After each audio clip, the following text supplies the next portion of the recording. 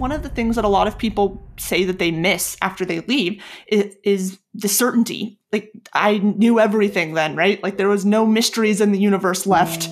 Like, we had it all down pat. It's here in this book, and like, that's great.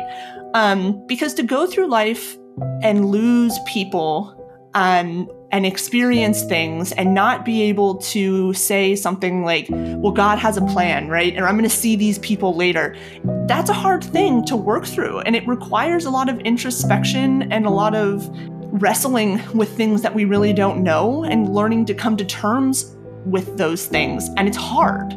It's really hard, you know, like, and it's something people talk to me a lot about because I've experienced a pretty decent amount of death in my life, is like, something I'm having a hard time letting go of, or they'll say this to me, is this idea that I can see my grandma again, or I can see this person that I love again. And there's not an easy answer. Like, I can't give them an easy answer.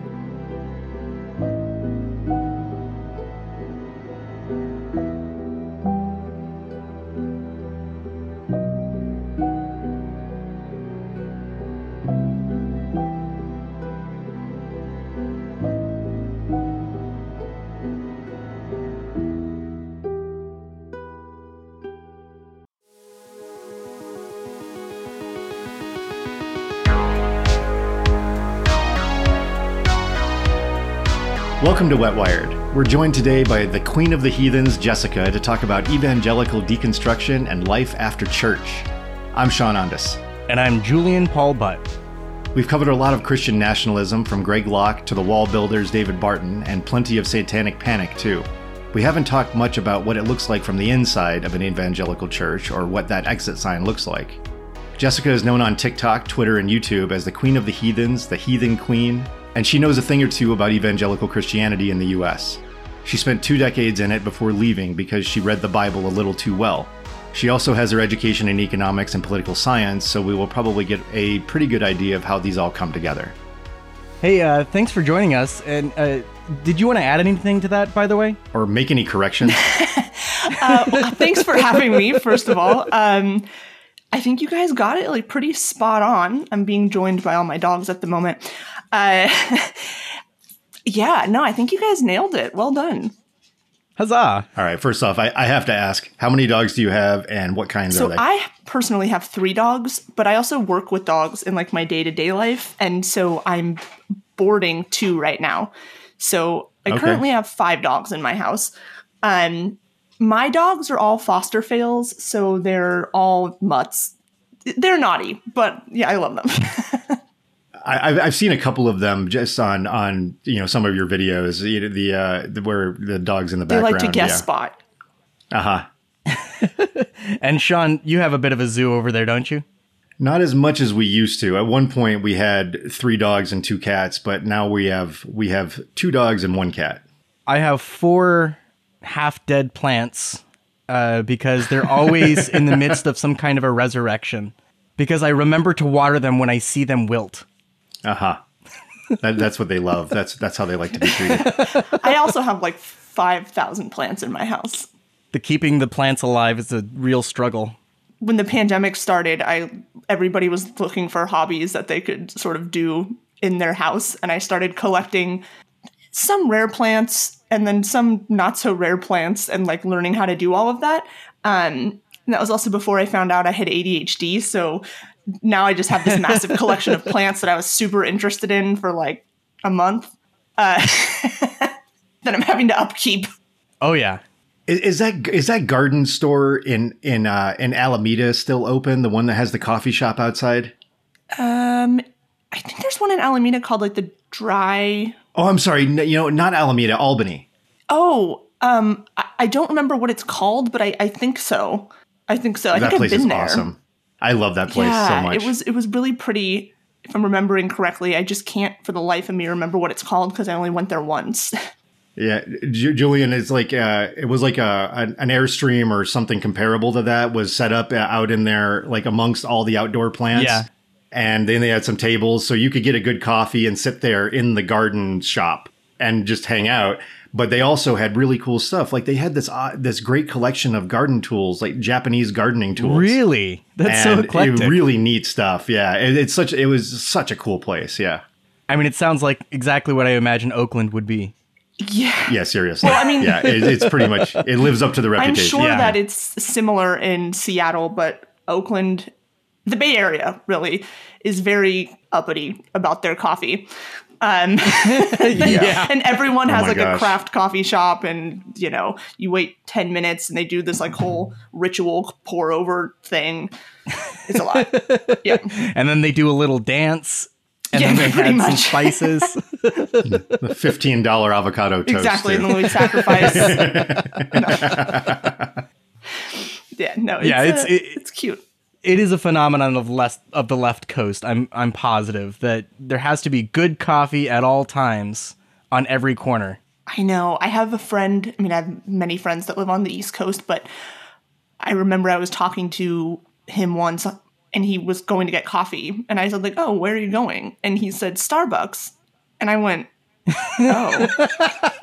And he was like, what? Like not even Pete's. Yeah, exactly. I was like, he was like, I love Starbucks. And I was like, All right. yes, I don't know that we can You know, be friends any longer. No, I'm just it's a big kidding. world. There's a lot of kinds of people out there. I went and bought like 3 bags of coffee from different places here and shipped them over there Uh-huh. because I was just like, I what? You can't live that way. I know. There is a better way to live. Like if you're gonna drink a lot of coffee, at least make it good. I don't know. Sorry, I guess I'm a coffee snob. I really don't like Starbucks. I hate it. Well, it's when you have so many great choices that are not a national chain. I mean, not even to mention all the labor stuff, but really just the quality of the Right, exactly. coffee. Yeah, not even talking about the labor stuff. It's just the quality of the product. Like, why on earth would you do that? I mean, maybe if you lived in Missoula, Montana, no offense to all of our listeners in Montana. Actually, they have amazing stuff in Missoula. God damn it! That's I picked the one bad that's- example. Yeah, that's an incredible food capital of the country. Who knew? Not me. Yeah, it's like craft beer and food and coffee. All of it is like it's very refined there. It's like a fucking episode of Reading Rainbow up in here. We're just learning things all the time. The more you know. The more you know. So, all right, I'm gonna get us back on track here. Yeah, go ahead. Coffee a lot. I could talk about it for a long time.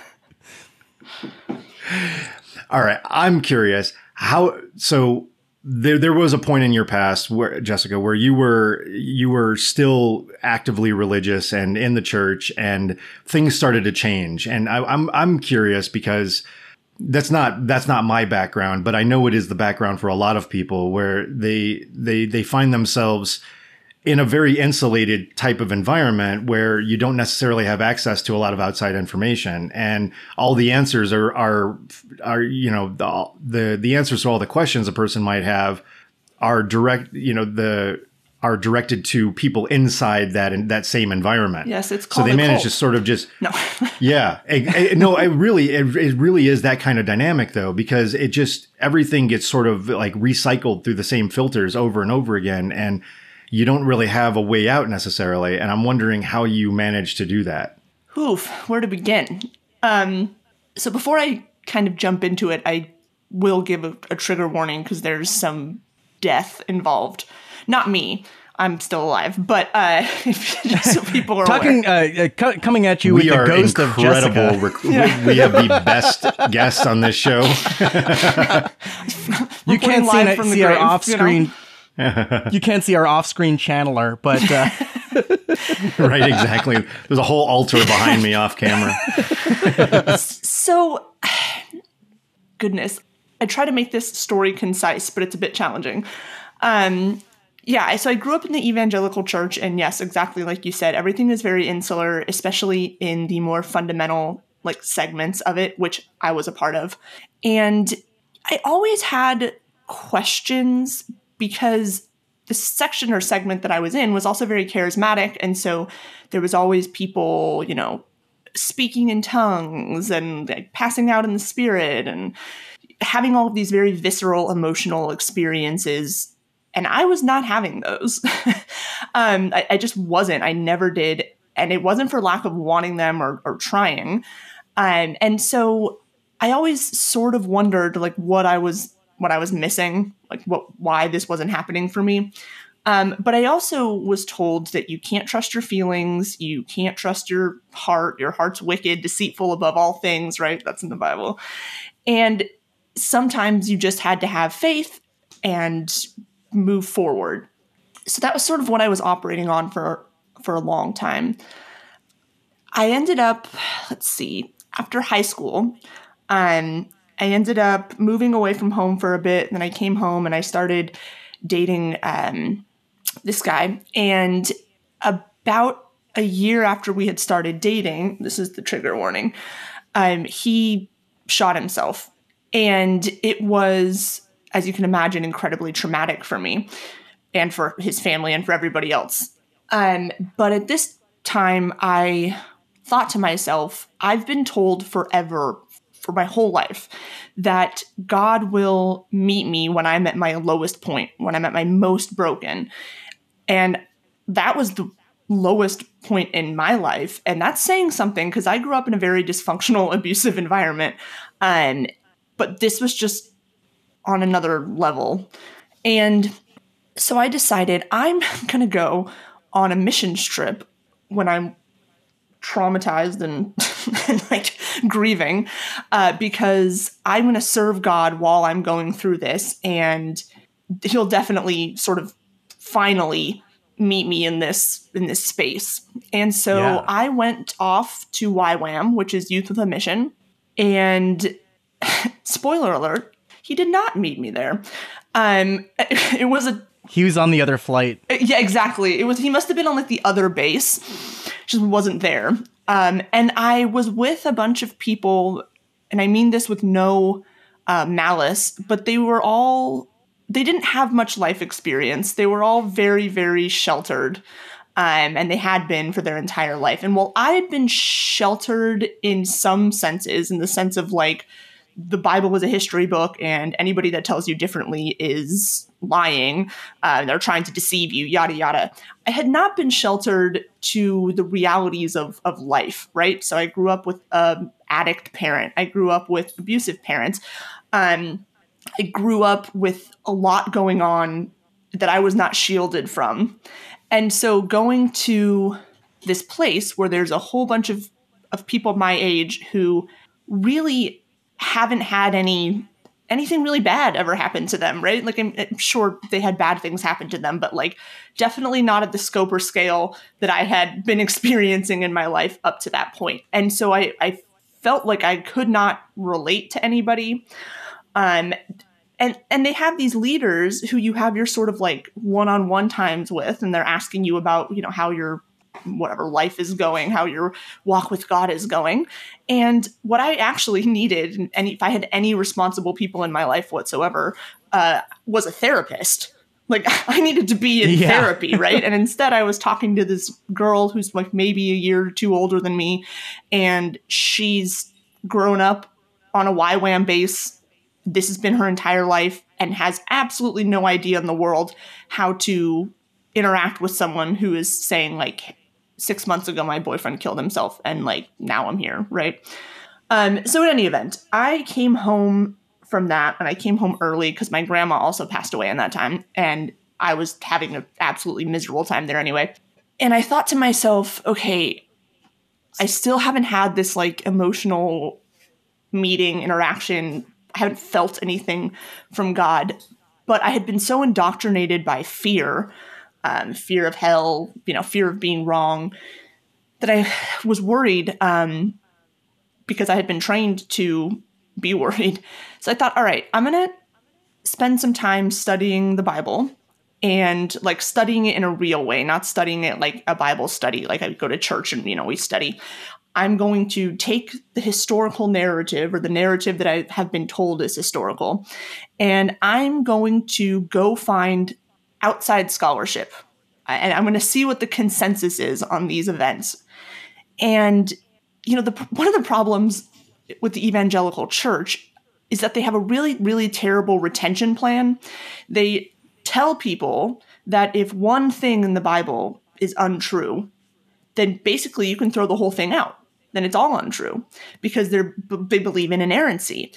It doesn't take very long. It doesn't take very long to figure out that there's at least one thing that's not true. In fact, there's many. So, and it was about at the same time that I started, I started at college. I went back to college when I was 23, and I went to a very diverse college. It's small, liberal arts, all women's college over here in Oakland. And people in the Bay Area are quite liberal. And so there was tons of people with different sort of gender identities, different sexualities, coming from vastly different socioeconomic situations. And I was having a really hard time trying to reconcile this idea that all of these people who were really wonderful people that I was meeting, who were smart and were trying to do good in the world and all of this, how they were all going to go to hell because they were born gay or something like that, right? It just, I couldn't do it. And so I'm wrestling with that, and I'm doing all of this scholarly research, and I'm like, none of this can be verified, or at least very little of it, right? I won't get into all the ins and outs of it now, because I'd be here forever. But I realized that there was nothing I couldn't anchor myself to historical facts of the Bible. And this sort of theology that I had been taught for my entire life was just not, I just couldn't make it work anymore. Like, the cognitive dissonance in my mind was just too much. And when I took some of this to people that were Christians, not even about the theology, but about nobody thinks that this happened, right? Not nobody like the average person on the street, nobody like any scholar that spent their entire life studying this thinks that this happened in this way or at this time or at all, right? And I got the same sort of cookie cutter responses because there's only so many ways you can defend something that's indefensible. I just was like, I can't make myself believe this anymore, and I don't want to make myself believe this anymore. Yeah, I understand. I think my favorite inconsistency is probably the exodus of the Jews. Like that's I mean that's a completely indefensible position to have that even happened. Yeah, I mean I recently had a panel on my YouTube channel that had Dr. Kara Cooney, who is an Egyptologist out of UCLA, and Dr. Mark Luchter, who's the head of Jewish Studies at Temple University, and then Dr. Joshua Bowen, who wrote the Atheist Handbook to the Old Testament, volumes 1 and 2, to discuss the Exodus. And it's just so funny because when you speak to an Egyptologist and you ask them, what do you think about the Exodus? And they're like, we don't think about it at all. It's because it's not there, right? It's not there. And you can get into some really interesting stuff when you just get rid of it as a historical, hard event that happened. And you can start talking about cultural memory or identity building. Especially when you start reading stuff about how it was likely created in the 7th century BCE. Anyway, again, I could nerd out, but I won't.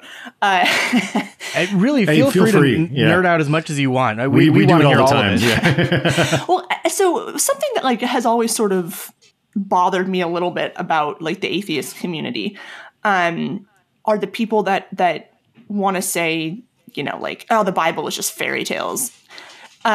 It's incredibly reductive in my opinion, and it doesn't further the discourse, right? And if you say that to someone who's religious, all you're going to do is alienate them.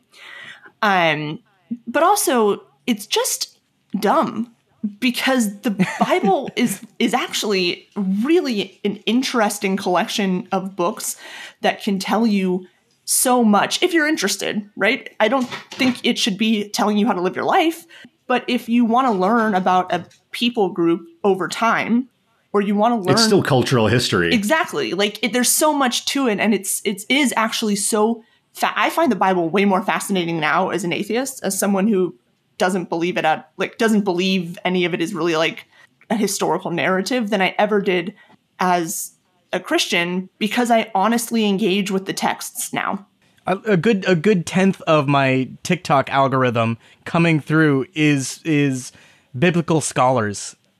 And I'm totally atheist. Yeah. And it really is absolutely fascinating. I mean, I'm thinking of, Dan? for example, Dan McKenna. You beat me to it. He's like the Bible scholar on TikTok. There's lots of other really interesting scholars there too. But like, I feel like that's become his niche. Like at this point, I like his video before he's 5 seconds in at this point. I already know I'm going to like whatever he's going to say. Yeah. I'm already in. Yeah. I'm applying to grad school.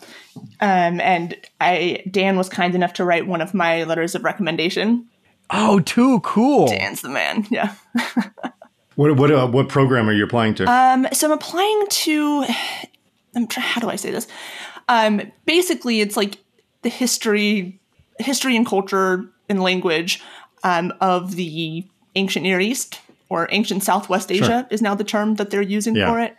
And so I'm applying to a couple of divinity schools, actually, and then a couple of master's programs that focus in on that.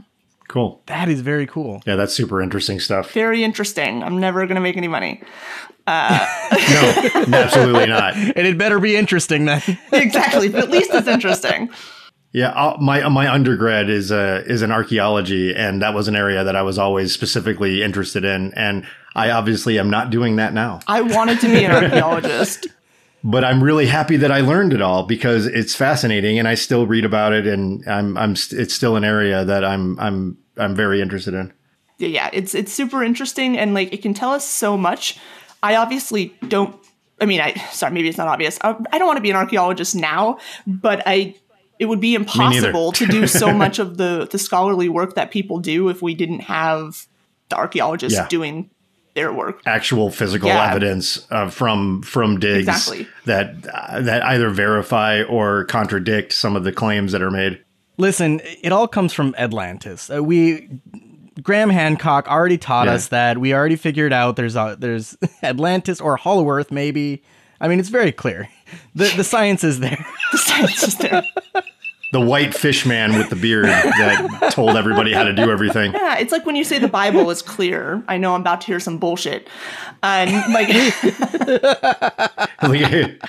It's clearly a book. Exactly. I'm like, the Bible is quite literally clear on pretty much nothing. Right. You know, you're bringing up the Exodus, and we're making. I'm making a little joke. I did that one, but yeah. Huh? What? I did that one, but well, yeah, but the history of Christianity, it seems to me, is such a core part of what is going on in some of these churches. And again, it's not my background either. Like Sean, it's not really my background, but I've observed that getting the narrative down of where this comes from is such an integral part of the teachings that are going on inside of the churches and the culture that is going on there. Where I mean, we were talking in another episode about the wall builders and about this idea of, in order to have Christian nationalism, you have to have this Christian America that's always been a Christian America from the beginning. And it seems like the same thing is going on with this very literal interpretation of the Bible, where you have to have all the facts line up, and it's 6,000 years old, and all the rest of the stuff that we see. Yeah. Sorry, this is a brief aside, but yes. So I was taught that the Earth was 6,000 years old. Like, I was a young Earth creationist. God help me. And the thing is like you go back and you were told this is the beginning of the world 6,000 years ago, and this is like the start of history. And it's absolutely insane to me to think about it now, because as someone who spent a lot of time and will spend a lot of time studying the ancient world, everybody knows that, like, you don't even have to go back millions of years. Like, people existed before 6,000 years ago. Like, they just did. Like, the Sumerians, the Akkadians, like, there's so many people groups that existed, and that's just going back. It's not even going back that far. And the information is there. Like, it's all there. But the Christians just don't read it. I don't know. They don't want to know. They stick their heads in the sand. They don't want it. Like, It's bonkers. When you were experiencing that, when you were in the church, what was that like when you were confronted with, were you in public schools or was it? So I was in public school for elementary, and then I spent 3 years doing Christian school. So I've talked about this on my channel before, but it was independent study. It was something called Accelerated Christian Education, and you take a bunch of like tests to begin with to see where you fall in each subject. And then you get workbooks, and the workbooks are at different levels depending on where you tested into that subject. And you sit in a room with any number of other kids. You have dividers between you, and you have a goal for the week of how much you're supposed to get done in each workbook. And it's basically just like rote memorization. You read the section, you answer the questions, read the section, answer the questions. And you're teaching yourself effectively because you don't have teachers. So we had a supervisor. You're just in like, it's just, you're like in a testing center almost. Yeah. It sounds like. They called it a learning center. I'm not really sure how much learning went on there. But like you score your own work. Are you familiar with the Advanced Training Institute? I don't. Bill Goddard? Oh. Or Gothard? Yeah, like the ATI stuff or ATII. No, I don't think so. The only Goddard I know is like a therapist. Well, this one posed as a therapist for a while. God. So, but the Advanced Training Institute, I was curious if you were familiar, like how it compared, because they had a whole series of workbooks also, but it's much more of a homeschooling angle. But otherwise it is sort of like the format, and, you know, maybe you can say if this is similar or not. The format is to, you know, talk about some particular, you know, not really controversial idea like linguistics or some aspect of physics or chemistry, and then relate it to a biblical story, mostly New Testament stuff. Yeah. And then move on from there and say, like, this is how the Bible talks about this. God. And then, you know, the next part of the book would just move on, you know, kind of systematically from one chunk to the next. Yeah. Talking about these things. And all the books had themes. Yeah. But it sounds like what you're talking about is slightly different than that. Yeah. So basically, like I don't remember all the subjects, but it would be math, science, English, social studies, and some kind of Bible, Old and New Testament, etymology. Those are the ones I remember. Oh, they love etymology. They love etymology. I will say this. That's probably the thing I learned the most. That's something that figured into the ATI stuff too. That's what stuck out to me because it was boring as shit. Yeah, I can imagine. But the thing is that like I actually, out of everything I read and studied there, that's probably what stuck with me the most and has actually helped me in some because I work to learn languages, right? Like that has helped, but it was so boring. I remember we just had to like look up like hundreds of words in the dictionary and then talk about what the like prefixes meant and the suffixes meant, what's the root word, and blah, blah, blah. And at the time I was like, this is just painfully boring, but at least it taught me something. It's like coming across like the old Greek guy that owns the restaurant that if you pause for a couple of minutes, he'll tell you how every word comes from Greek. Yes. I absolutely get the impression, and you did say this a bit earlier, that in that environment you're really pretty insular, where you're not coming into a whole lot of encounters with contradictory opinions and ideas. Oh no. And you want to hear something wild? I love telling people this because it gives them a view into like how actually just fucked this was. In my science workbook, the proof that they gave for evolution not being true, hold on to your butts, was that the Loch Ness Monster existed. Oh my God. Yeah. You can, if you Google it, there's like news articles about it. It's like, and they said it with their whole chest, with a straight face. Listen, everything is 6,000 years old and evolution is a lie. And here's the evidence. I got Bigfoot. I got these pictures of Bigfoot. Dude, I'm pretty sure my dad actually thought Bigfoot existed for a while. He's like big into like hunting and fishing. And I'm convinced, like as soon as he figured out how to use YouTube, like it was just over. And now every time I see him, he wants to show me some video of like some guy out running a lion, or I don't know, like just some random thing happening in the forest. Like, I don't, okay. Like, thanks, Dad.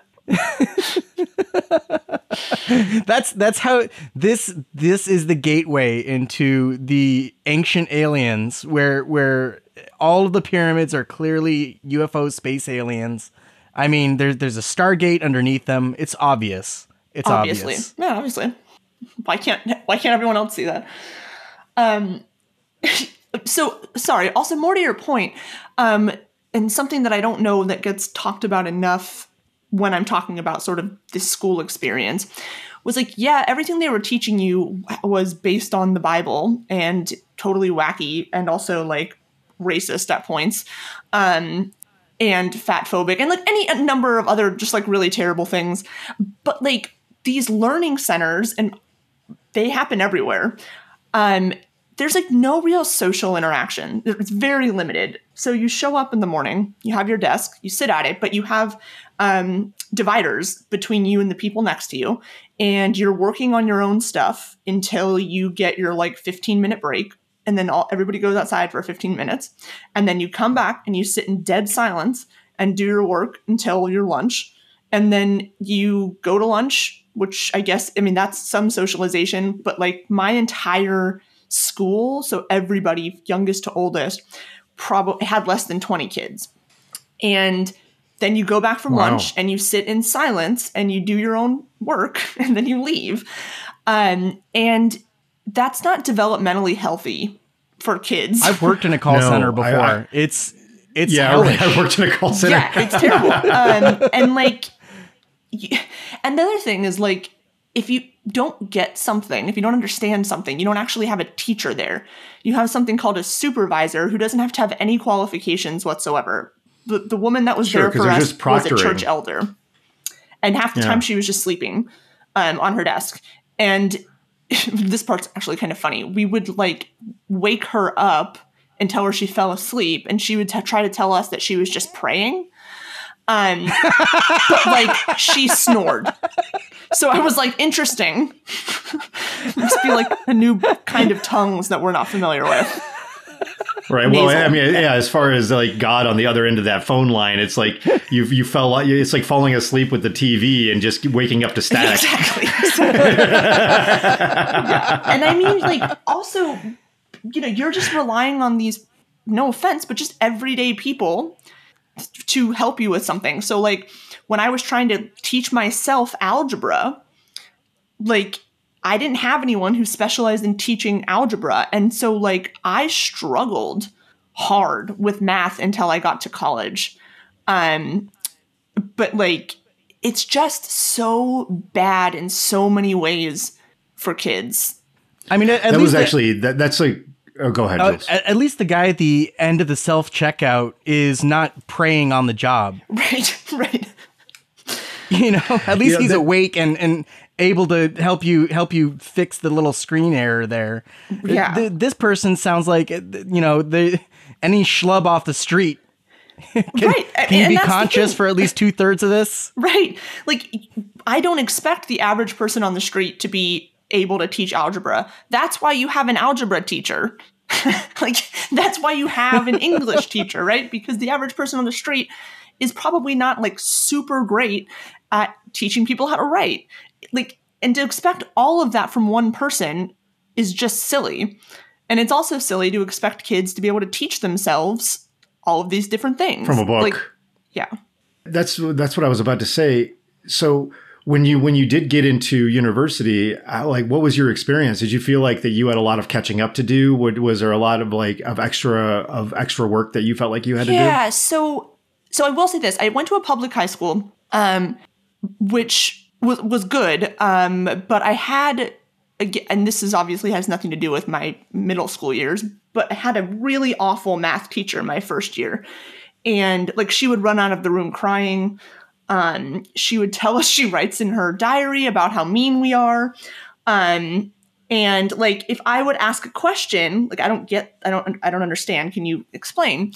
She would quite literally say, like, can anybody else in the class explain this to Jessica? Because clearly I'm not doing a good enough job. Like, okay. So like, I don't even know how I passed that class. And then when I went to take geometry, that was the next class. My teacher just really liked me.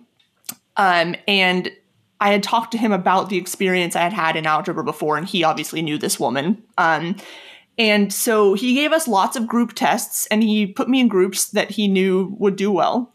And I passed, didn't do particularly well. And then I took Algebra 2 because I had to.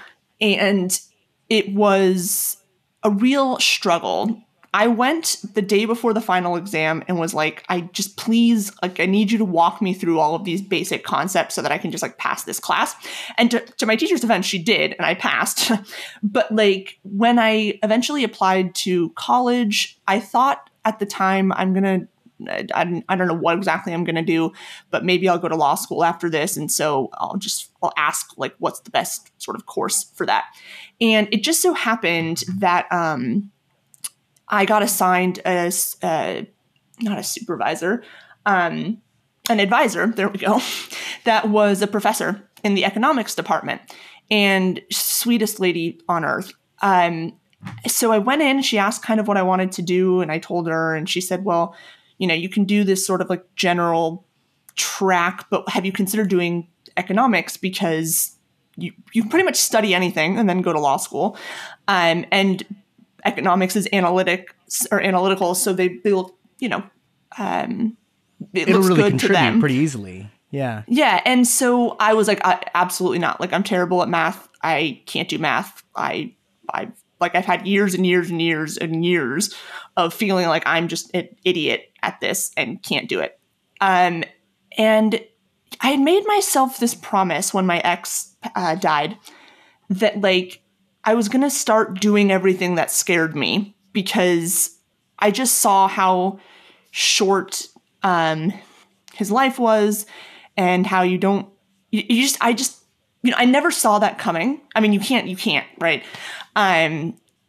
So I thought, like, I'm just going to start doing everything that scares me, because like I don't know what's going to happen tomorrow, and I understand that idea of not knowing what's going to happen tomorrow in a very, very profound way. So I told her no at first, and she said, well, just think about it. And I went home and had a little chat with myself, like, this terrifies you, and you should do it. So I went back to her and I said, okay, I will try this, but I might have to change it. Like, it just might not work. And she's like, just try it. So one thing I will say about myself is when I put my mind to something, but get out of my way. Like, get out of my way. So one of the dual features of ADHD, I can attest. Yes. Either it's not happening or it's totally happening. Right, exactly. I'm going to be like, I'm never going to think about this again, or I'm going to be the best. So my first semester, I had to take statistics, and I was scared. But I buckled down, and I spent a lot of time in my professor's office hours. And kudos to him, because that man taught me more math than all of my high school teachers combined, probably. And I just worked really, really hard at it. I spent a lot of time on my own working through, I bought like pre-algebra and algebra books from like Amazon, and just worked through problems over and over and over and over until like I had a pretty good understanding, at least of how it functioned in that realm in statistics. And so this is not a humble brag. It's just a brag. I graduated, or I passed the class.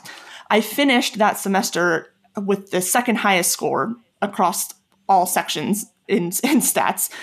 And I cried when I found that out, because like the way that I had just thought I was dumb for years, like I just thought I was dumb, at least in that arena, right? Like I could write pretty well and I was good at like other things, but I just thought I was just stupid at math. And that same professor, actually invited me to do an internship the next semester as a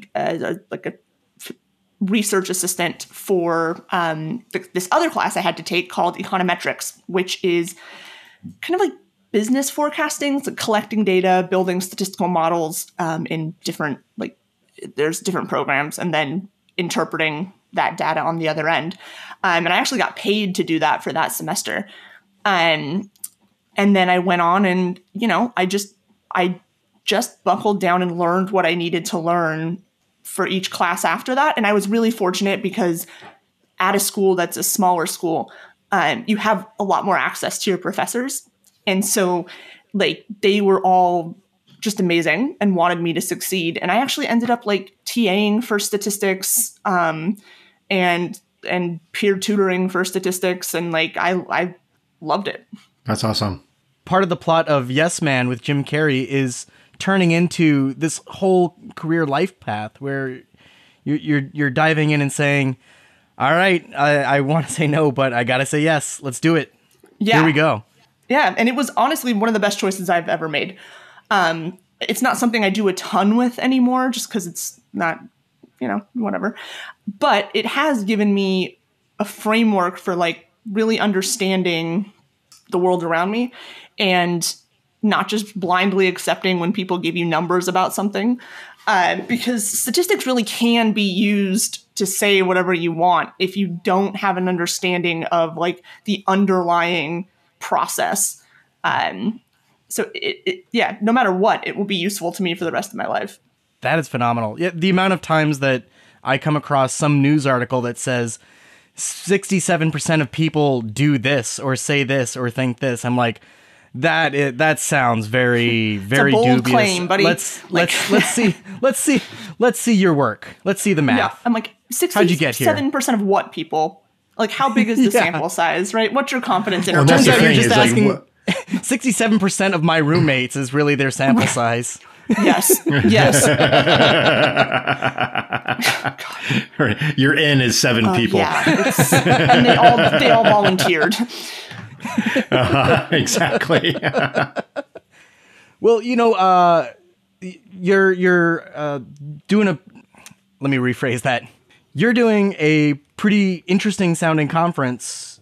You're one of the speakers at DCon 2023 this upcoming week, and it looks really, really, really cool. Could you tell us about that and tell us about what you're gonna? I don't know if it's the spoiler to talk about what you're going to talk about. Happy to. Just tell us everything. Tell it all. Yeah, so it's called DCon 2023. Last year was the first year that it was put on. The guy who has been putting it on, his username is John Doe Nobody.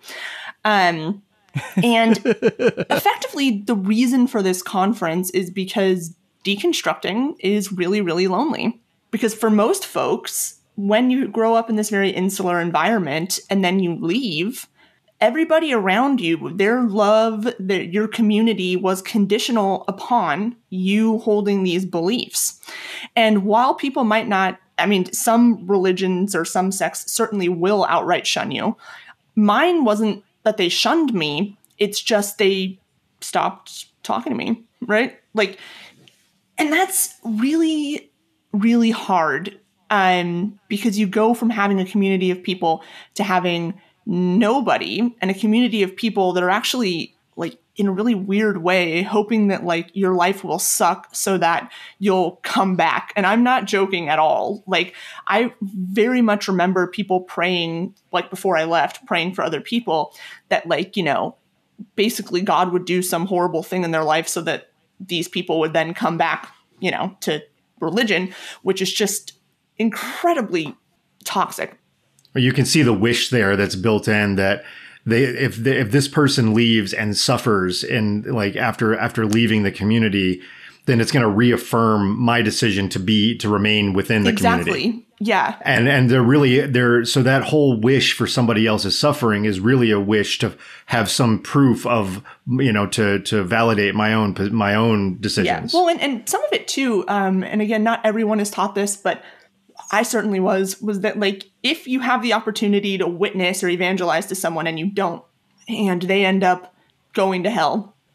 Their blood is on your hands, whatever the hell that means. And how would you even know they went to hell? Right, exactly. I'm like, I don't know. Like, Yeah. well, this, Yeah, we also I had got the this- facts the other day. It's coming up. They really attribute so much power to Satan. It's unbelievable. And I did have someone on the internet call me the last daughter of Satan, and I was like, that's kind of metal. Like, yeah, like hell yeah. Like, did I kill the other ones? Was this like a Hunger Game? You might want to think about just even just changing the brand at that point, because last daughter of Satan, I mean, that's like neck and neck with Queen of the Right. Heathens. I was like, I mean, Queen Bob of Hell Larson is is going to be next. on this band in a minute. I took out all of my siblings. I'm coming for you, Satan. Like, I'm taking over. I am the strongest. Exactly. I'm gonna be the next. I don't know. Did you guys watch Sandman? Yes, I did. No, the Neil Gaiman, is that Neil Gaiman, the Netflix one? So good. Oh, I'm it's on my to-do. not even a comic book person at all, and I watched it, and I was in Hawaii when I watched it. I binged it. I sat inside and binged it all day because it was so good. But anyway, sorry. Let me get back on topic. Yeah, so it's very lonely, and this was exacerbated even more because of the pandemic for folks. So not only are you reeling because like you can't really even go anywhere else, and now your community has also sort of abandoned you or is actively praying for something like harmful to happen to you, and Nice people. you're wrestling with all of this stuff. Right? Because like my way out was my way out. It's often not folks' way out. Usually people don't reason themselves out of something they didn't reason themselves into. You did the whole tour and then exited through the gift shop. Yeah. I was like, It I've was seen so it all. complete. No, I've seen it all. I will not be buying any souvenirs. Thank you. The only souvenir I have is trauma. I think what you're saying is like is there's a lot to that, because they didn't think themselves into participation in Right. in these groups, and to get out by that route is incredibly unlikely. Yes. And I mean, most people don't actually leave. Right. They stay there their entire lives and just keep doubling This down. is why apologetics exist. Apologetics don't Exactly. exist to convince atheists that the Bible is true. Apologetics exist to give something to Christians, just enough intellectual cover that they can hold on to so that their cognitive dissonance doesn't get too strong. But like apologetics never wins anyone over to being a Christian, right? It's all playing to the base. Yeah, exactly. And this is certainly not like a unique quote to me. I don't remember where I heard it, but it's very rare that you find anyone converting to religion when they're doing exceptionally well. They usually convert to religion when they're not doing well, when they need something external to provide answers or hope or community or whatever.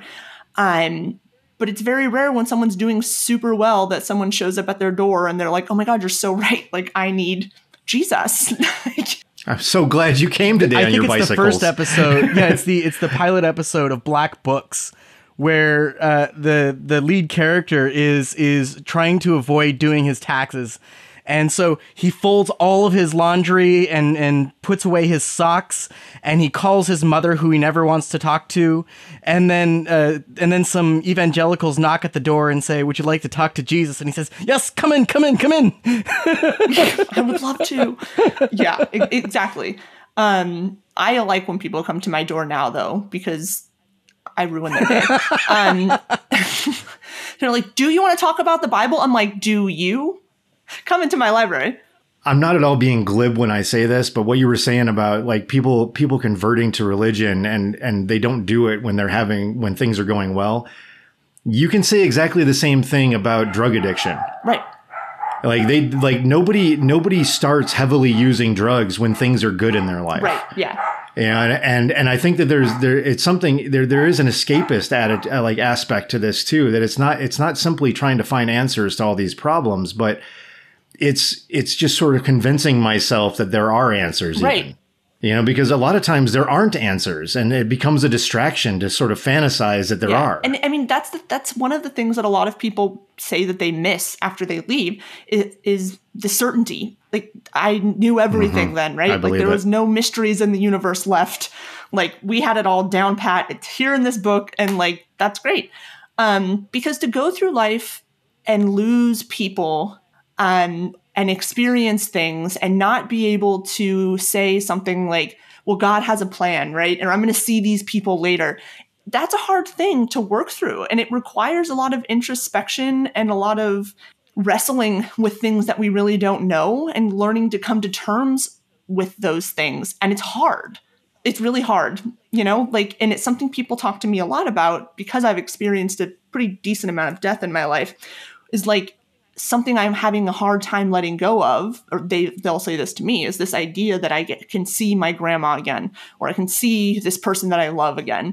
And there's not an easy answer. Like I can't give them an easy answer, and it sucks. And nobody can. Yeah. Yeah. They can say there's an easy answer that, yes, of course you can see your loved one again. Right. Yeah. But they're just saying exactly. it. You know, they can't sincerely give that answer. Exactly. So Jules and I both conspired to drag you off the question that he asked a minute ago. It's so easy for me to do because I like talking about this stuff. But because both of us are prone to tangents. But I really do want to hear more about like how you got involved with decon and this kind of community approach to deconstructing. And I'm actually maybe interested in maybe a little more foundational, like what exactly is that? Like if you could describe what is this, like a project of deconstruction? Oh, yeah. So basically it could be anything you want. I think that's something like no one has a really like down pat answer, like, oh, this is what it is.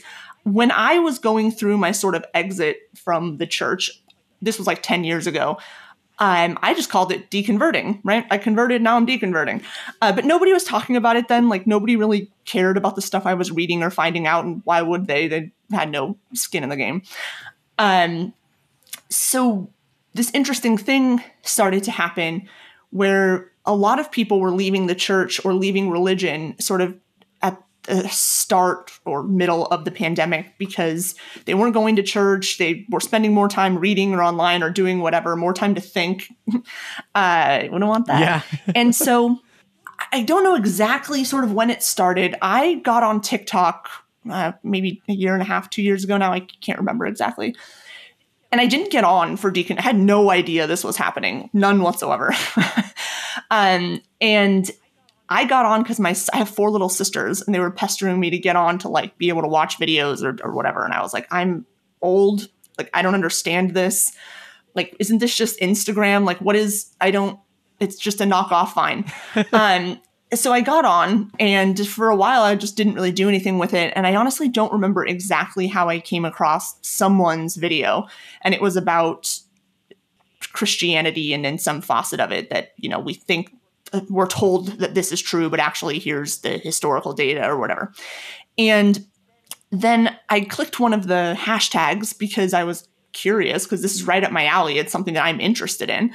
And there was all of these videos that were hashtagged exvangelical or deconstruction. And that, of course, grabbed me because, like, the other thing is that it was also very lonely after I left because I'm processing all of these really sort of traumatic events and also just like church trauma alone because nobody else has been going through it with me. Nobody else left. And the other people in my life have really no idea like what I'm talking about because they're new people in my life. And so I saw that there's all these people that are asking some of the questions that I asked when I was leaving the church. And also talking a lot about religious trauma and like really reaching out, trying to create a community in the midst of losing their community and also the pandemic. Kick a person while they're down. Really exactly.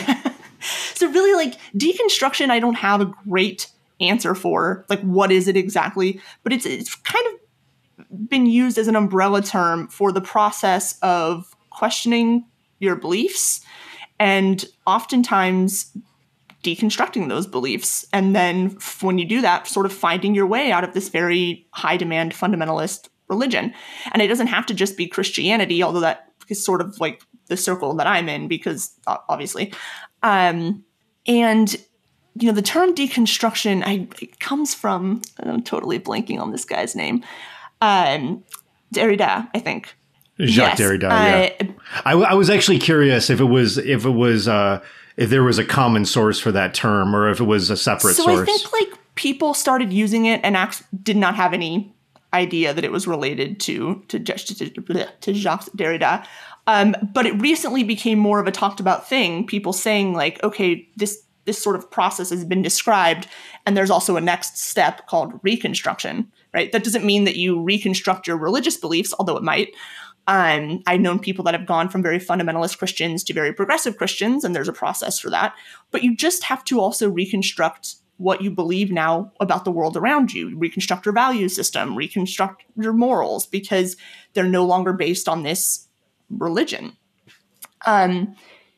So generally speaking, when we say deconstruction, what I think most people mean is that process of questioning your beliefs, breaking them down, oftentimes leaving or changing your religion in some way, and then sort of rebuilding all of that other stuff.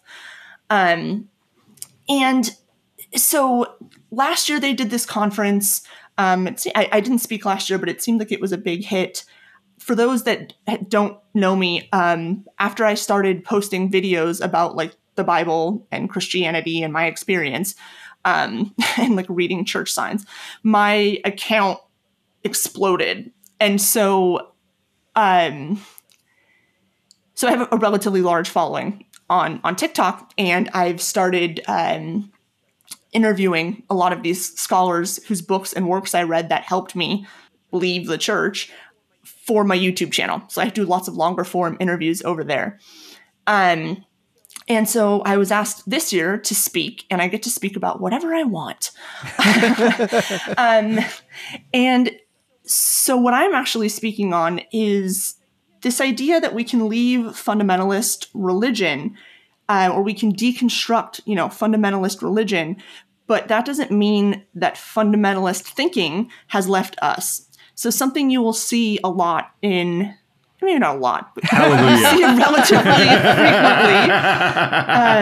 frequently in atheist circles, agnostic circles, whatever, is that someone will have left their religion and they don't believe the Bible anymore, but they'll still be incredibly misogynistic, or they'll still be incredibly queerphobic, or they'll still be incredibly racist in some ways, or in lots of ways. And so they think they've deconstructed, right? But there's still these very binary ways of thinking that are incredibly harmful and toxic to a lot of people.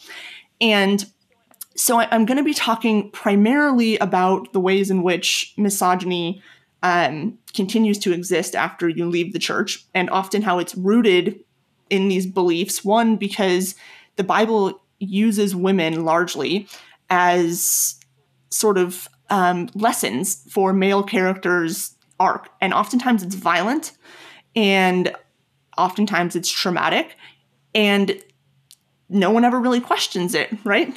That's what you're taught in the church. Very much women are here to be sort of helpmates to men, and we don't question how they're talked about in the Bible. I mean, we have a woman that's cut up into pieces and, sent out to the 12 tribes, and we have Lot saying, no, you can't rape these angels, but you can definitely rape my daughters. That's fine. Nobody, how about my kids? Nobody thinks about it. No one asks about it. No one talks about it. And so how those beliefs, if we don't question them and sort of deconstruct those things, how we really haven't left fundamentalism. We've just left religion. And so I'm going to also be talking about the ways in which our sort of oppressive patriarchal system that exists here today has a lot of really negative impacts on men, and how men are also victimized in this system. And in doing that, sorry, I'm not being concise at all, because this is you're in good company, and you're just the right amount of words. No, as far as I'm concerned. you're doing fine. Okay, yeah, you're doing absolutely fine. Thank you. Yeah. So like one thing that I've been talking about a lot that I will talk about in this presentation is the way that we socialize boys and the way that we socialize girls. And I was going to bring that up because you had a tweet about this that really was really which interesting. is gone now. And talk about that's getting zucked which by is Elon. unfortunately It's gone, gone. Are you back? but I have a new, well, I still have access to them and I also have a new account. And I've already made like 5 Christians mad and I've had it for like 24 hours. So I'm doing well. All right. So yeah, I didn't mean to derail, but I did want to point out that this was a tweet that had gotten a lot of attention, and maybe you could just say specifically what you mentioned in that tweet that got so many people worked up, or specifically Christian men worked up. Yeah, I think if it's the one I'm thinking of, there's a book that I'm reading by Terrence Real. It's called I Don't Want to Talk About It, and explores the sort of hidden epidemic of depression in men. And that's the one. He talks about how young boys are socialized. I guess for some background, this man is a therapist, a psychologist who works exclusively with boys and men and has for the last like 30 years. So that's where he's basing this from. That when you ask men to define masculinity, or even if you ask boys what it means to like be a man, they answer in a lot of double negatives. So instead of saying something like it means being strong, they'll say it's not being weak, right? Or instead of saying like it means being independent, they'll say it means not like relying on other people. It means not being dependent. And something that I've always seen is that oftentimes boys are not socialized to be something. They're socialized to not be other things. And oftentimes that other thing is just feminine. It's just women. It's girls. Don't be girly, right? I'm not going to tell you what to be, but don't be weak because that's girly. Don't be emotional unless it's anger because that's girly. Don't do this, don't do that. And like all of these insults that young boys lob at each other. The worst thing you can tell a boy when they're little is that they're behaving like a girl, right? Or a sissy or a pussy, or like all of these pejorative terms that are gendered, that are female. And like when I was younger, and even now, if you told me like, oh my God, you're acting like a boy, like, okay. Like, what do I care? I don't hate men. So like, that's fine. Okay. Well, and what even is that? Because what you're describing too about the ways that boys are defining themselves by what they're not rather than what they are, the thing that they're trying to separate themselves from, or the characteristics they're trying to separate themselves from, go ahead. Are stereotypical characteristics in the first place. Right. I mean, where does the idea of girls being, dependent or weak or something like that come from, if not from, the same sort of, the same like muddy pool that the rest of it is coming it's out all of? rooted in, again, this patriarchal socialization, all of it. Because if you take any trait whatsoever, it doesn't matter what it is, and then explain to me why, specifically, that is a masculine or feminine trait. You can't do it. You can't do it. No, you cannot. In our episode, Fascists Wanna Raid Your Closet, we talk a little bit about how the blue and the pink colors were flipped not even a century ago as being masculine and feminine. Oh, right. And I absolutely love when people are like, men shouldn't wear dresses. I'm like, buddy, what do you think your savior walked around in? Right? I mean, the guy was wearing like robes. He was going commando the entire time. It's so hard for people to see because this system, the socialization, the patriarchy, whatever you want to call it, it's all around us all the time. And so it's like water, and we're all swimming in the water and we're trying to see the water, right? So unless you're like very specifically aware of what's going on and like trying to actively see it, you're never going to see it. And I had this really interesting response because all I did was underline this section in the book and put it out to Twitter. And I said, I want to hear men's thoughts on this. That's it. And I got a lot of really interesting responses that sort of fell into a couple of categories. And one of those categories was people, this was the small category that said like, yeah, that's right. And then I had a bigger group that said like, no, that sounds right, but like, I can't relate because I was raised either by all women or in a queer household or something like that. And then I had people that were like angry, who were like, this is bullshit. This is bullshit. Like, this isn't how it is. I don't know what he's talking about. Blah, blah, blah, blah, blah.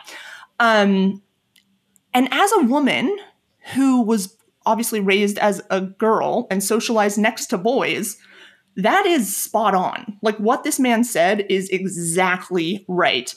I 100% agree. That's been my experience as being raised a boy. Was that's exactly that's it. all I've noticed. And it's not even just inside the household. It's in school. It's with relatives, friends, parents, friends. Right. And that's what I said, is that socialization doesn't just take place in the home. Like, we're all being socialized all the time by media, by other people, by our teachers, by, just friends. And something that he talks about in the book too is like he was actively working to raise his sons in an environment where they were not being told, like, they were not being given this really toxic definition of masculinity and then, trying to be it. So, but then you said they had friends over and his son was going through this stage where he just really liked Barbies and he wanted to show his friends his Barbies. And the other kid was a boy, didn't even say anything, but just the look he gave him was like, so, I don't know, like disappointed or just like, that's weird, or like, what is wrong with you? And that shame that was communicated, that's socialization too.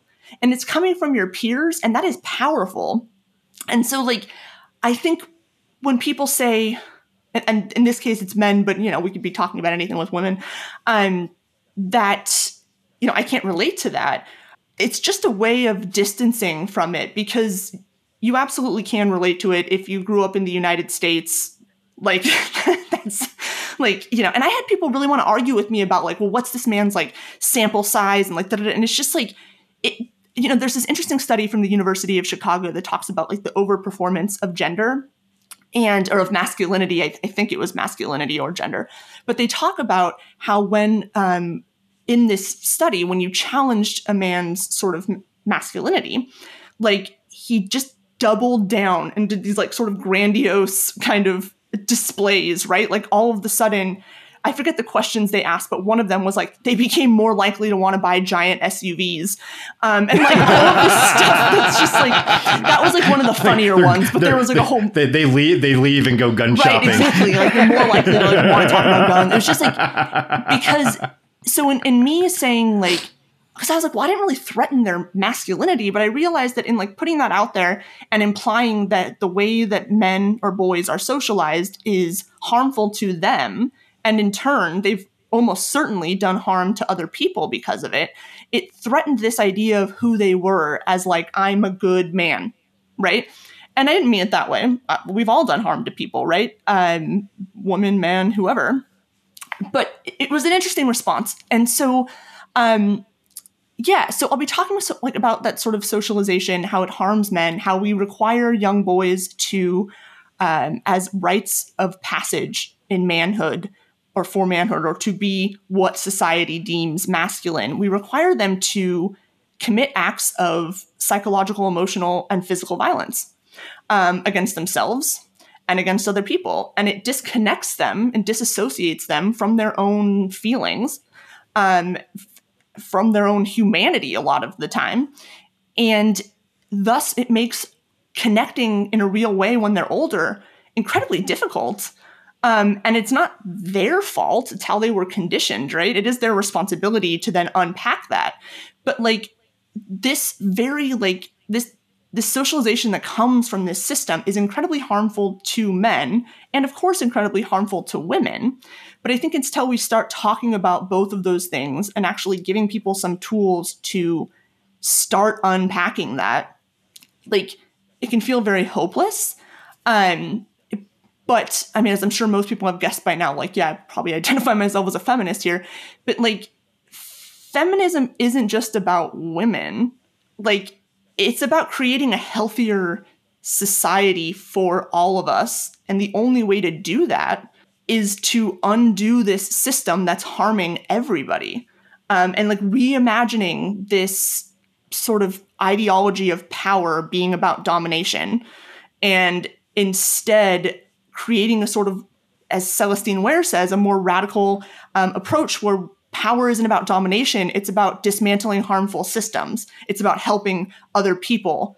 And so, yeah, I'm sort of talking about like from fundamentalism to freedom, because until we start doing all of that actively doing that work, we're all suffering under this system, right? And we have to push back on that sort of cultural and societal narrative that tells us that like this is the natural order of things and this is the way it should be.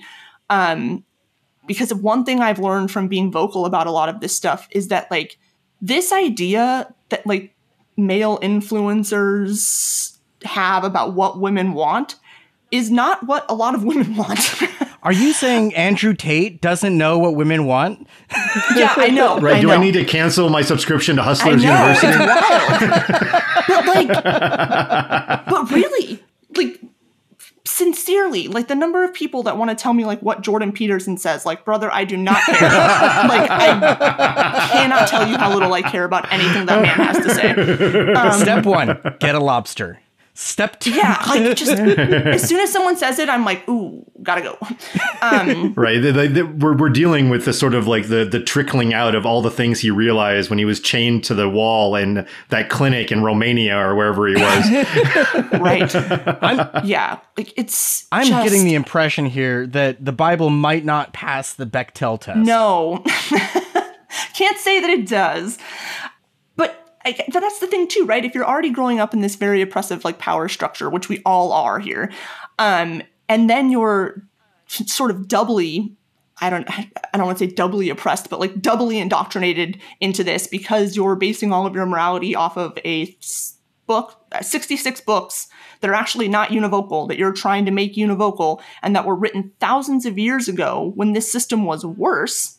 And hundreds of years apart from one another, too. Exactly. Like, you're going to have a bad time, and you're really going to have to unpack that once you leave. And because most of us also grew up in purity culture, right? And so we have these very puritanical ideas about sex and sexuality, and there's a lot of shame that's attached to it in the church. And like, you have to unpack all of these things. They're all connected. And you might leave religion, but those very toxic mental beliefs, structures, values, whatever, are still there. They're still deeply rooted. And like, you're never going to leave fundamentalism actually until you start picking those apart. In northern Syria, Kurdish revolutionaries in what's called Rojava or Western Kurdistan, they are inspired by the works of Abdullah Öcalan, and others too. I mean, another thinker is Dilar Dirik. I'm sure I'm butchering the name, but there's this idea.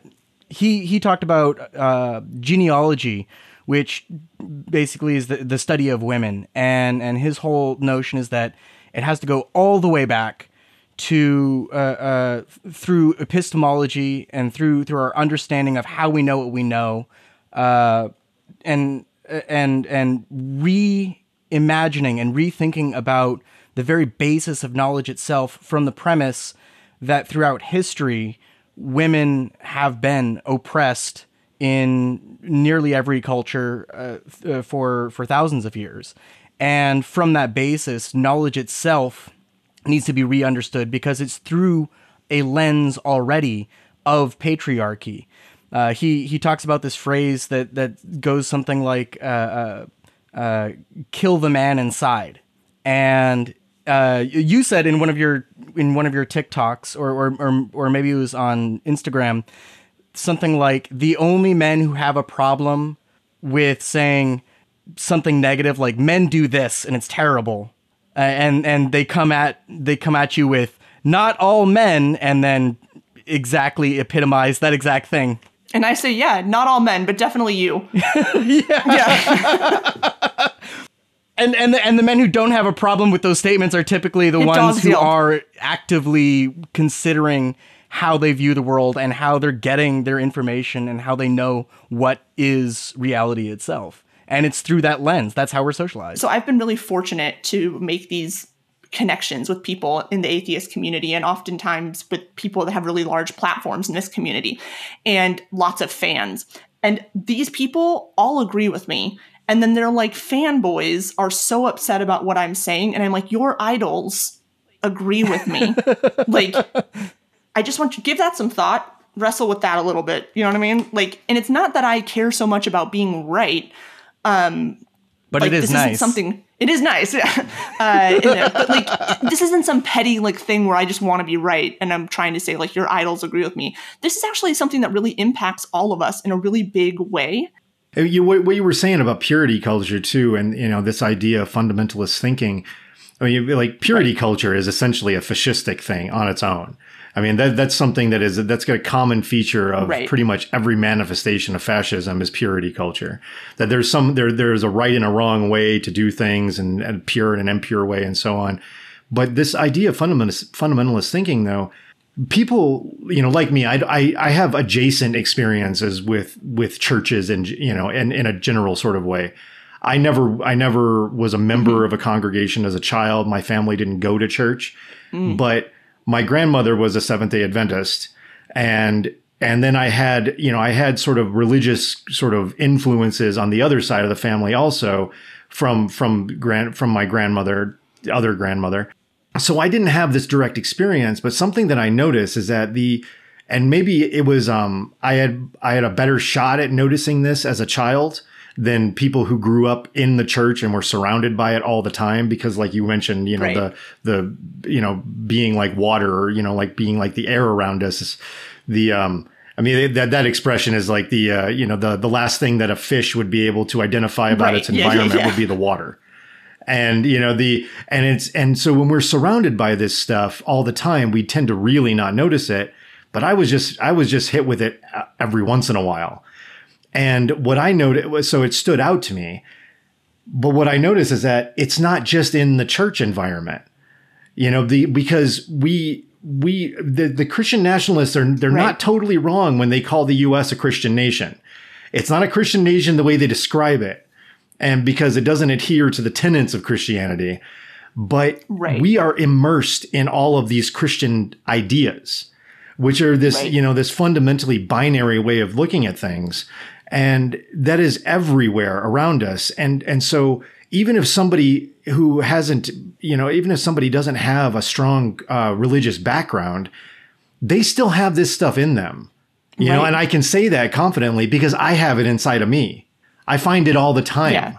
I find things like this inside of me all the time, and I'm not special, so I know that it's everywhere. Because I hear it in other way people, in the way that others talk, and the way that they think about things. I see the same stuff. And I think that we need to take on, I think when as I've been learning about deconstruction, the way you described it, this really seems like it's something that it needs to be taken on by enough people to create sort of a swell, where we're reevaluating in a large way individually and collectively how we see the society that we live in now, because we've built all this with these ideas. We've built all these structures. We've built this economy. We've built our political systems with these ideas. And if we hope to change any of that, I think we really do have to address things at that baseline level. Yeah, absolutely. Something that I talk to a lot of people about, and this often relates generally to sex or sexuality, because when you talk about purity culture, that's what it was for most of us, right? We were grown up taught that we needed to not have sex before marriage, don't do anything sexually impure, all of that stuff. And so when people leave, they have a lot of shame around all of that. But the same thing that I talk to these people about can really be applied to almost anything. And what I ask them, if they're feeling shame about, I don't know, say some sexual act, like I'll ask them why do they think that act has some intrinsic moral value? Like, why is there a value judgment associated with that, right? And I've said this before, and people kind of look at me like weird. Like, sex in and of itself is neutral, right? It's normal human behavior. It's neither good nor bad. It just is. Now, can it be good? Can it be bad? Sure, absolutely. And there's lots of things that will go into that. But in and of itself, relatable.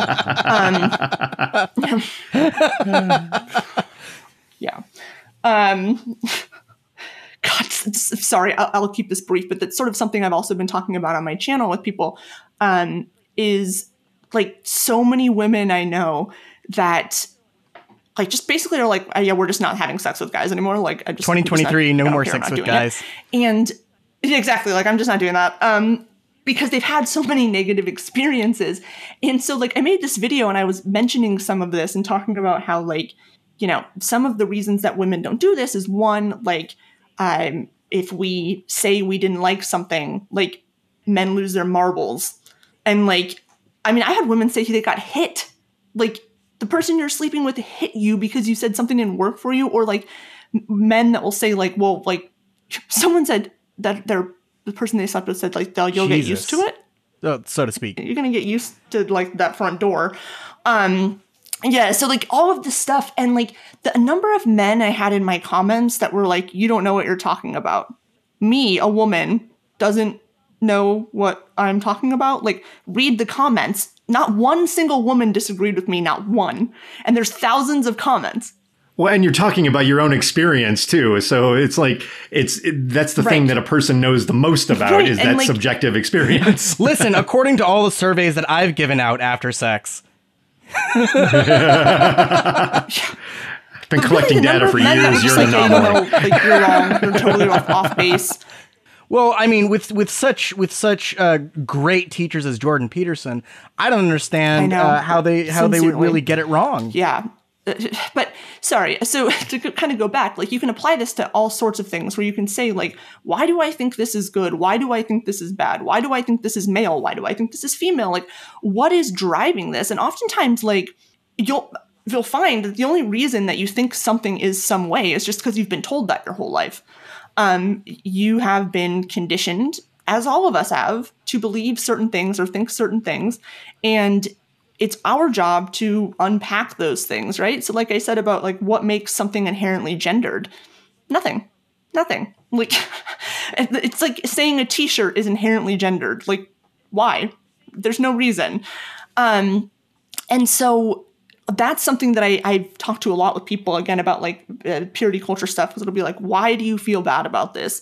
Is it because you actually think you did something wrong? And if you do, why do you think it's wrong, right? Like, and it gets a bit philosophical at times, I understand, but like, really it's working backwards to say like, oh, I feel this way because I was raised in, let's say, a high demand religion that told me that this was wrong, that told me I should feel bad about my body or about normal human like relationships or actions, that told me like, you know, if I lose worth if I have sex, right? And you see these concepts come up, especially in these like grifters that are trying to, you know, sell men a bridge, where they talk about like body count and how like if you have a high body count, like you're somehow less like a less valuable like woman. Yeah, and I'm like, bud, the only body count I have is my basement. No, like that's all I'm offering you. But it's just like.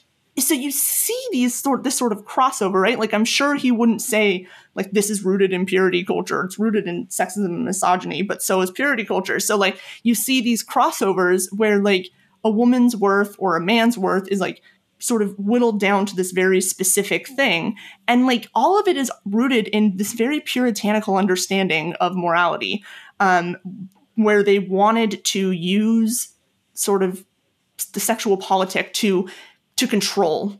And so they made all these laws and this is bad and this is awful. And oftentimes those were rooted in the Bible. And then like, we've just accepted this as we've gone along. But like really asking like, where do we get these value judgments from? Why do I think this way? Why do I feel this way? It seems simple, but like it is incredibly powerful because you soon start seeing how much of what you've just taken as reality or truth is just a product of what you've been conditioned to believe. And this isn't like some weird simulation like Matrix thing, right? It's just like we're all conditioned in very specific ways and like we don't have to stay that way. Yeah, there's no reason.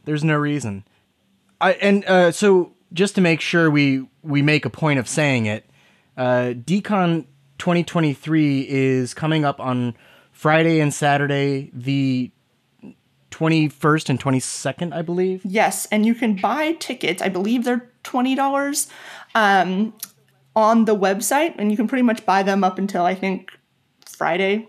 Don't quote me on that, but yeah. And there's a bunch of different speakers speaking on a really wide variety of topics, which you can find on the website. It's going to be, I think it's going to be great. I'm excited. Yeah, it looks really cool. And not just for speaking, but for like talking to people. And there's breakout groups. And so you'll find this sort of community that maybe you were lacking. You'll get to talk to some of your favorite creators because there's a lot of us there. And like, hopefully you'll feel a little less alone. Yeah, I mean, it sounds like a really brilliant idea, especially considering literally everything you just told us about how this sense of isolation not only drives people to stay in toxic communities or toxic environments, but also encourages them to feel alienated and possibly even want to revert and go back and, you know, all sorts of other things. Right. That if you had a community where it's other people who are experiencing the same thing, then I imagine that would be a huge step forward. And I can't imagine, and you know, other than maybe joining the ska scene, a better community that would really be able to help with deconstruction. And ska scene, just because they've got lots of trumpets. You can bring your trumpet over here if you want.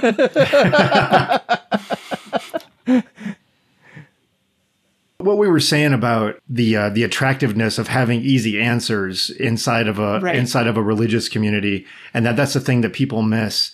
There are no easy answers to be found really anywhere, but having a community makes it a lot easier to live with not having them, and it makes it a lot easier to find the harder answers as well. And that's, I think that's really where we need to go. We need to start leaning more into each other like that, because in isolation, we all tend to sort of fester and grow into these misshapen forms. Yeah. And, you know, I think obviously all of this, you know, all the lockdown and isolation during COVID, I really do think it has inspired a lot of the nastier stuff that we've seen come out in the last couple of years. Yeah. I don't know if it would have happened in the same sort of way or at such speed without the lockdowns and shelter-in-place orders.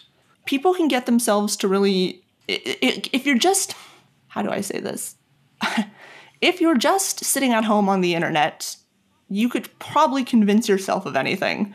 And if you are already feeling victimized for some reason, whatever that reason happens to be, you will find all the affirmations you could ever need on the internet that you are the victim. And once you start down that path, it's a really powerful thing to think that, like, you know, your position in life or what you believe is valid, or actually it's not your fault that, like, whatever, you know, that you lost your job. It's actually the government conspiracy, right?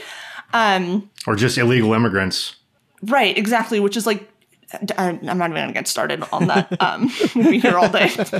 But it's super easy to go down that path, especially when you don't have anybody saying, like, well, what about this, right? Or what about that? And you essentially can brainwash yourself into any number of, like, things. And, you know, like, when people ask me, well, if you don't believe in, you know, Christianity anymore, like, what do you believe in? Like, my answer is always the same. Like, I believe in other people. Like, I don't know what comes after this, but I know what's here right now. And, like, I know that there's things I can do to make life better for those around me right now. And I know there's experiences that I can have with other people right now. And it sounds kind of simplistic, but, like, if I'm operating under the assumption that I have no idea what comes next, and there's about as good a chance as it being absolutely nothing as anything else, why wouldn't I throw myself wholeheartedly into this life and into all the experiences that I can have and that it has to offer and all of the people that I can love and that can love me? Why wouldn't I do that, right? And why wouldn't I try to create that world for other people, however they want to interact with it? As far as I know, I didn't get a gift receipt on this life. Not even. I mean, I hope not, dude. I just want to go to sleep. Like, your girl is tired. Like, I don't want another life after this. Like, we're good. I mean, do I get store credit, or how does that work?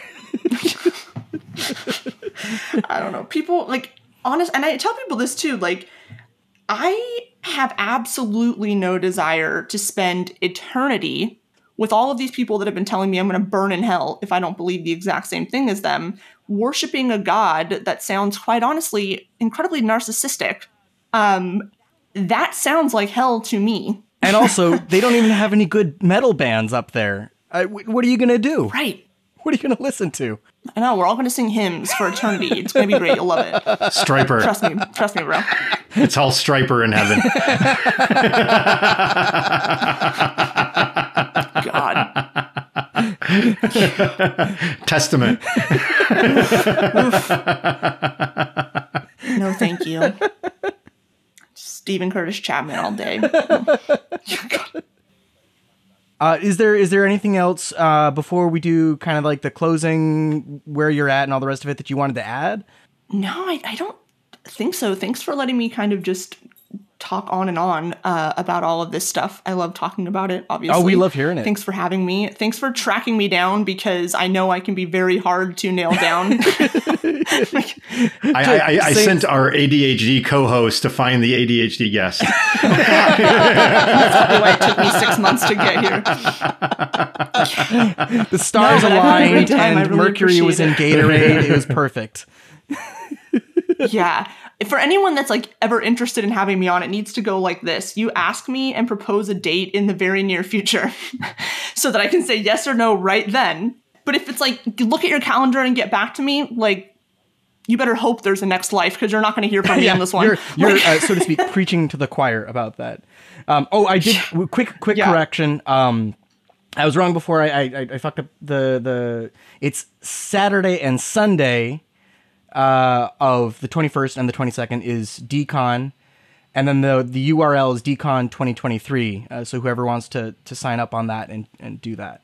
Yeah, I think that's about it. I don't know, like, you're gonna, I guess, tell them where to find me? Yeah, I was gonna say, do you want to? Why don't you tell us like where people can find you? On a throne in hell. Last daughter of Satan. Yes, exactly. That's me. So let's see. So I have a YouTube channel, youtube.com/Heathen Queen, where I do my like longer form scholarly interviews. There's a whole bunch up there. They're really super cool. Fun. Oh, and definitely go there for the evangelical nonsense. Yes, the evangelical definitely do nonsense that. is Oh my TikTok. God. Well, so I totally blew up your YouTube channel and your TikTok by liking like 30 videos in a row. we love it. Thank you. I'm on TikTok, Queen of the Heathens. I'm on Instagram. I think it's also Queen of the Heathens. And I'm back on Twitter. Oh, what's the new one? The new one is So Help Me Jessica. All right. Like So Help Me God. Gotcha. And my name is spelled Jesseca. So that's the only important thing. You'll never find me otherwise. I will also be hosting some shows coming up. I'm going to be on the Hang Up this week with Matt Dillahunty. Oh, cool. And I'm hosting, after DCon, I'm hosting a show on Women Atheists Unload, talking about, of all things, incels. No way. Well, hey, I can't thank you. I can't thank you enough. It's been a real pleasure. Well, thank you so much for coming on. Thank you. Yeah, it was awesome. Yeah. Awesome talking with you. It really was. This was delightful. I feel like the Bob's in the office. The pleasure's all on this side of the table. No, thank you for having me. This was a lot of fun. I really enjoyed it and love to do it again Awesome. sometime. Absolutely. Thanks. All